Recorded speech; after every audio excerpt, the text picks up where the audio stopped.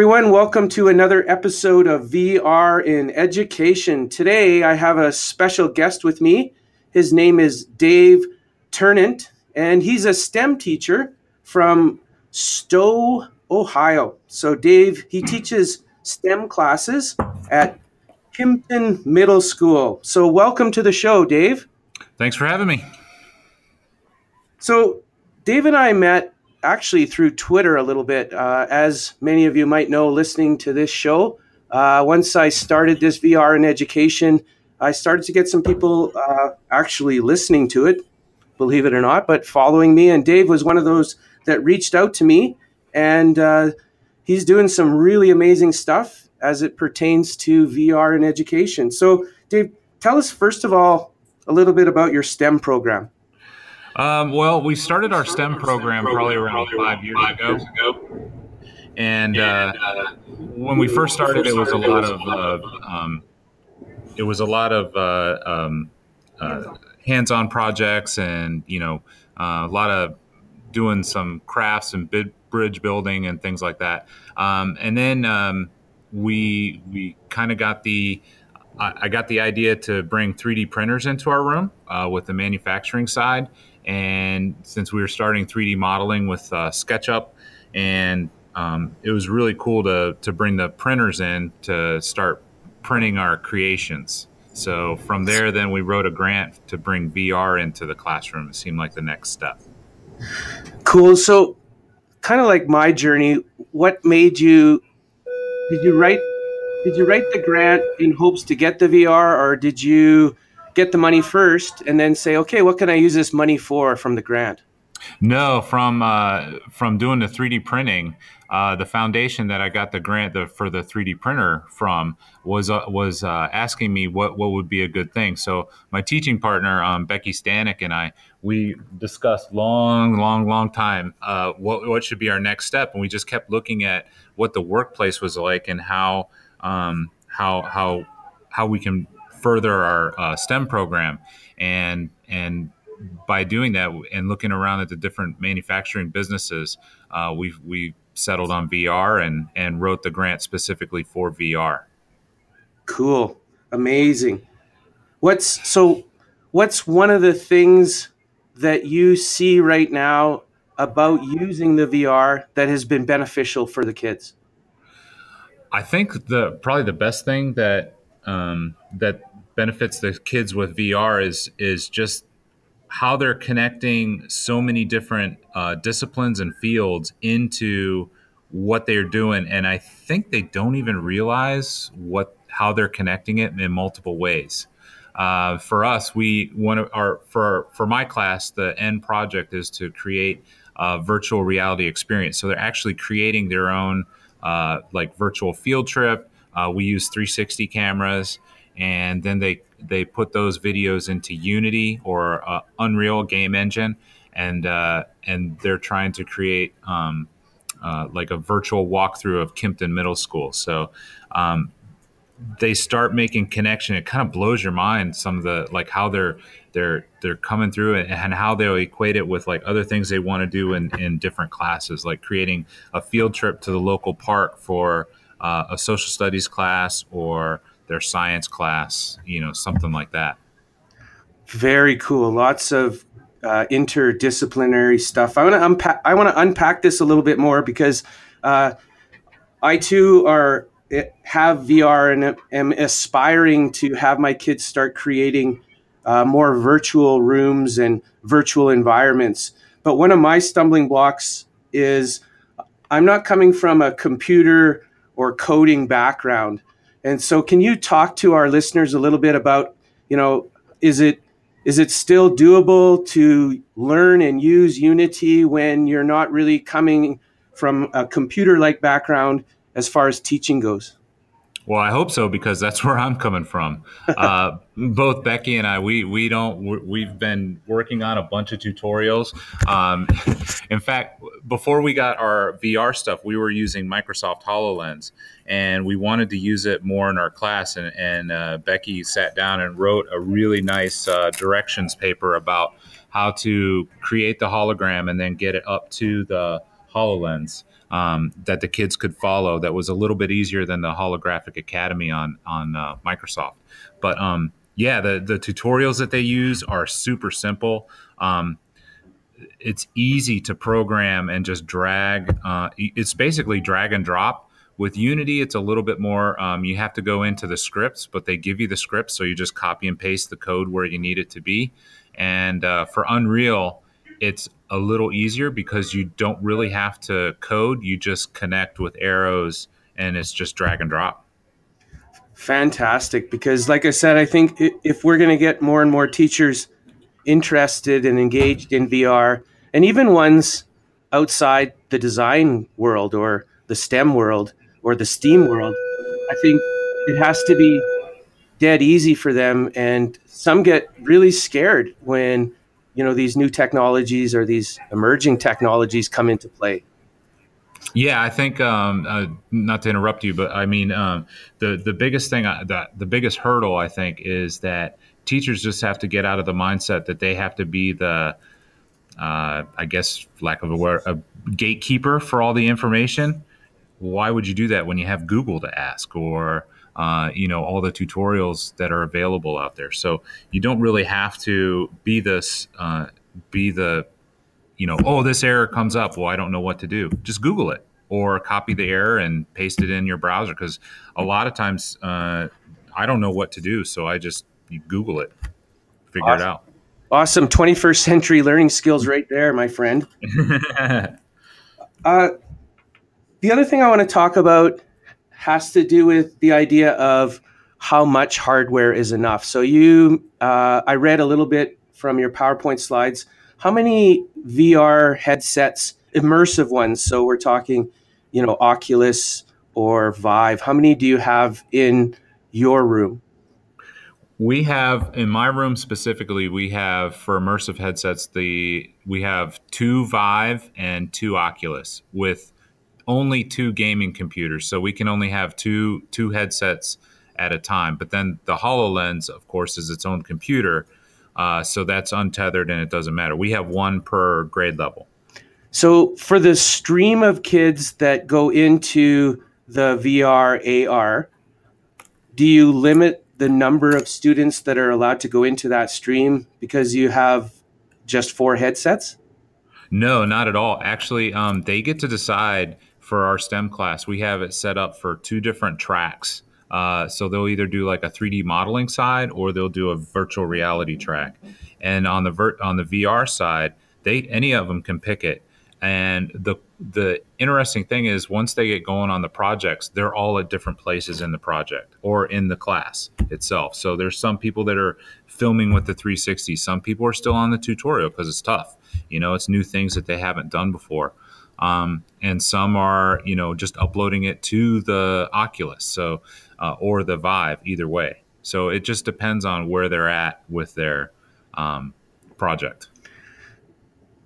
So when we brought VR headsets into our school, there was a lot of interest from other teachers. So, for example, our history/geography teacher started to find things like there's a Berlin Wall VR experience, and so I'm getting more and more. And my biology teacher wanted to have her kids do the virtual reality surgeon simulator. Are you getting a lot of requests from other teachers to use your VR headsets outside of your STEM classes? Yeah, actually, we especially with art. So it's kind of interesting with art. We actually wrote a year two grant to include our art program into what we're doing in STEM. So like as an extension, so it creates like a STEAM concept. So we wrote a grant to get two each of the devices for each of their rooms. So a total of eight devices, I think, and three gaming computers, four gaming computers, so that we could work on that. So that some kids who just think three dimensionally, they'll be able to do their art in like tilt brush or medium and all that. So mostly the art, and then we've also had like health class. The teacher, I've shown him like the hollow anatomy or dynamic anatomy with in HoloLens, and also shown the science teachers like in the body VR, and they really like. They want to bring their kids down to check it out. How do they manage that? Like, our class size is not 20 plus kids? Yeah, we haven't really. They'll bring in a few students at a time, or but mostly it's just like the teacher checking it out, and then we're still in talks like how do we bring a whole class through. Right. So nothing. That- We haven't had a whole class in yet. yeah, that's our big issue right now is they are really popular now, and we have three Vives, and trying to sort out, how you would sort of manage a class of 25 kids to all sort of get a turn through these. And right now we're sort of taking the model from the elementary where, they're in a station, and one station they may not be doing anything at the computer with the Vive. They might be doing something else, like filling out a worksheet on anatomy, and then the next station might be the Vive, et cetera, et cetera. Yeah, that's similar to what I've talked to a couple of teachers about. And then we've also we used to use the Google Cardboard, and then try to find a similar program from VR that translates into Google Cardboard. So, but also working with different classrooms, like taking the experience maybe that the kids do and taking it down to say like fourth grade, so that they can check out their stuff. There's the fourth grade students check out what the seventh graders have done, and then the seventh graders can walk them through the tutorials and the VR field trip. It was cute. We had a few Google Cardboards also, and so uh, one particular grade 7, they were doing space, and so they tried the Google Cardboards with some sort of space experience, and then they went to the Vive. Well, this one kid said, "I'm not going to that crappy cardboard anymore. I love this Vive." So the kid sort of said it's like Yeah, we the cardboard on steroids, where it's no going back now. It's like driving a Ford versus driving a BMW almost. Oh yeah, definitely. Yeah, we. It's really funny. Becky and I always laugh, and we try to put it on Twitter like kids' first reaction whenever we put them into the Vive or Oculus, and just the amazement and like ooh, and they grab like because they don't know where they are. Have you had any kids actually get motion sick or sort of any ill effects from them being either in the Oculus or in the Vive? No, not really. The only effects I think are from me and Becky Stanek whenever we did the climb Mm. first, like because we're both afraid of heights, and she fell in the program, but then whipped off her headset, and I was like sweating and shaking whenever the first time I was up really high. So I'm extremely scared of heights as well, and so I can't do some of those. Like, we have one. I don't know if you saw it. It's called Ricky's Plank Experience, and so yep.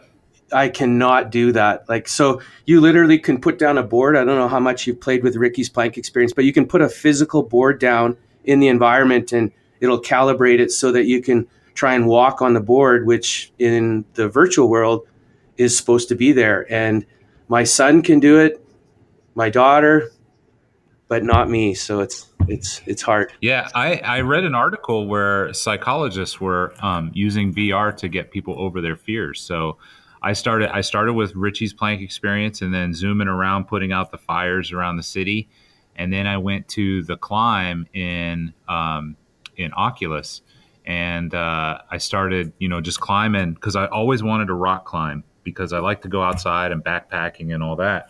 And whenever I first started doing it, I would get sweaty and shaky and just dripping with sweat. And then the more I use it, it took like the whole summer. But now I'm actually, going.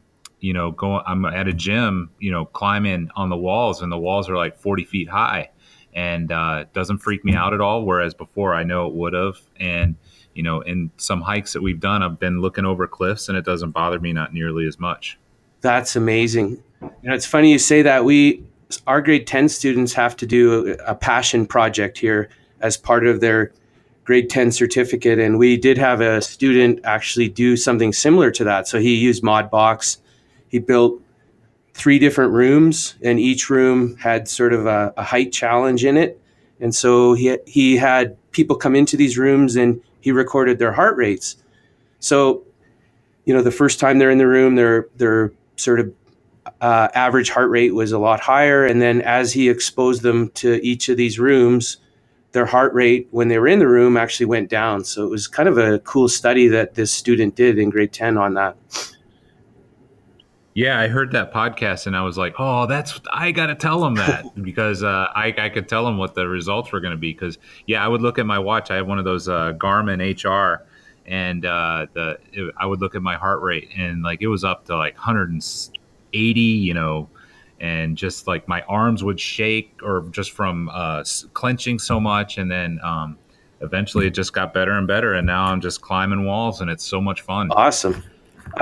Let's move to 3D printing for a sec, because I'm definitely interested in the marriage between using the VR and 3D printing, as you posted recently on Twitter. And so what kinds of things have your students created in VR that have been 3D printed? We've been looking at tilt brush and then printing like some of their drawings. You quickly find out, what's a good model to print and what's a bad model to print. So whenever you're creating, you got to make sure that the whatever you're drawing with in tilt brush is thick enough that the slicer program can sense. So we've had a couple of those because this one girl did a really cool Beauty and the Beast, like the rose, Yep. and it was really pretty what she did. So we were going to print it, and but it was too thin. I had another one, another student. She did a sculpt in medium. So we just it was a deer. I think I put that one on Twitter, but it.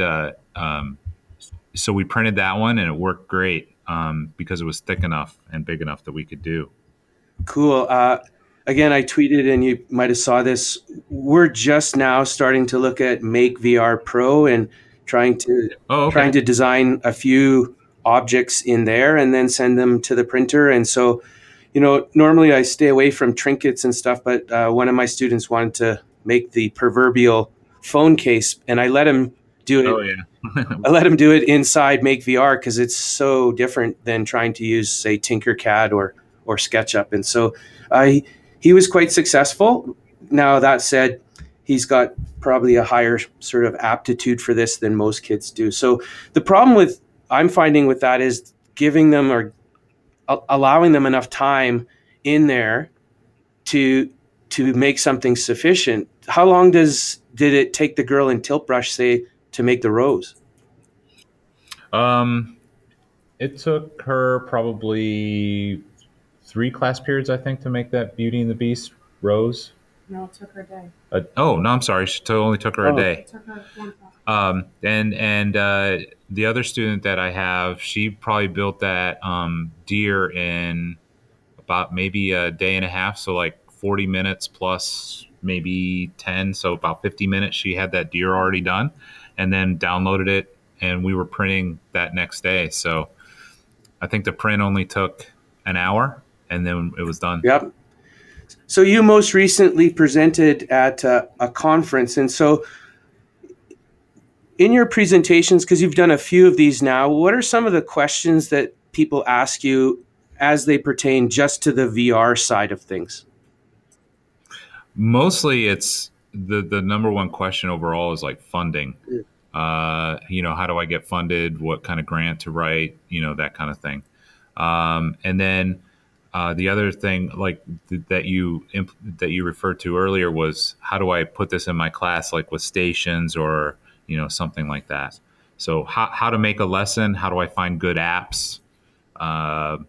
And then it depends on what you want to do with your class. Like, do you want the kids to actually create stuff, or are you just using the apps in your class and it's a new fancy textbook? Interesting.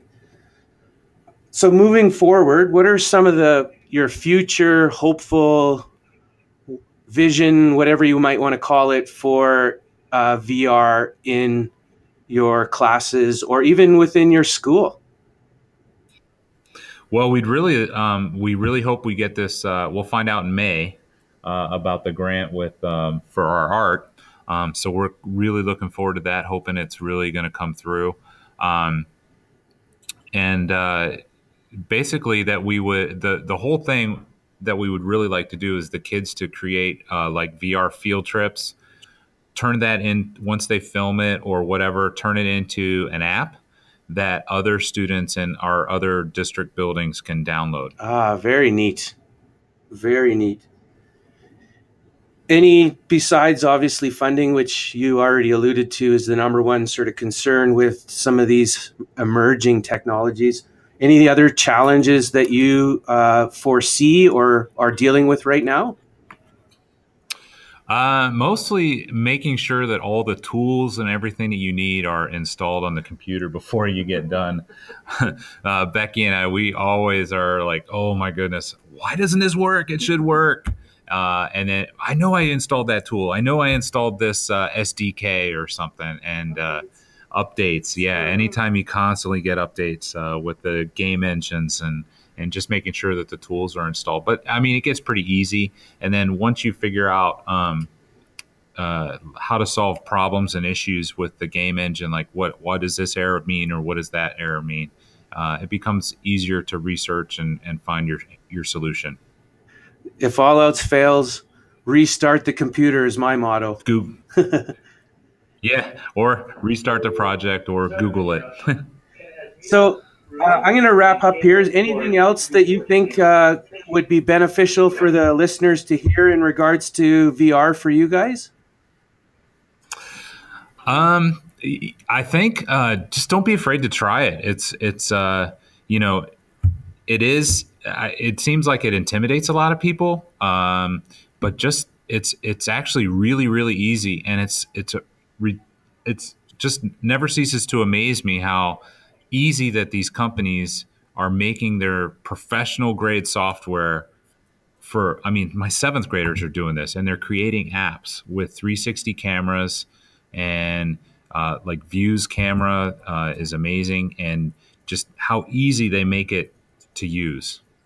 Cool. So Uh, it, there's, I know with our administration, one of the things that they're always wary of is, is this thing going to just collect dust? And I had to do a lot of sort of convincing here in our building that it wasn't kind of a collect dust kind of toy. And I sort of had to throw out that cliche from the old movie, The Field of Dreams. And that was like, if you yeah, build it, they will come. And that's certainly been the right. case here at our school since we've gotten our 3 Vive units.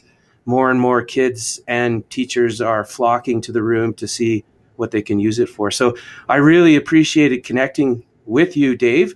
And I'm looking forward to continuing to learn from you through Twitter, especially my goal is to try and get using Unity or Unreal Engine with my kids. And so you're pushing the envelope on that. And thanks for all the work that you're doing there.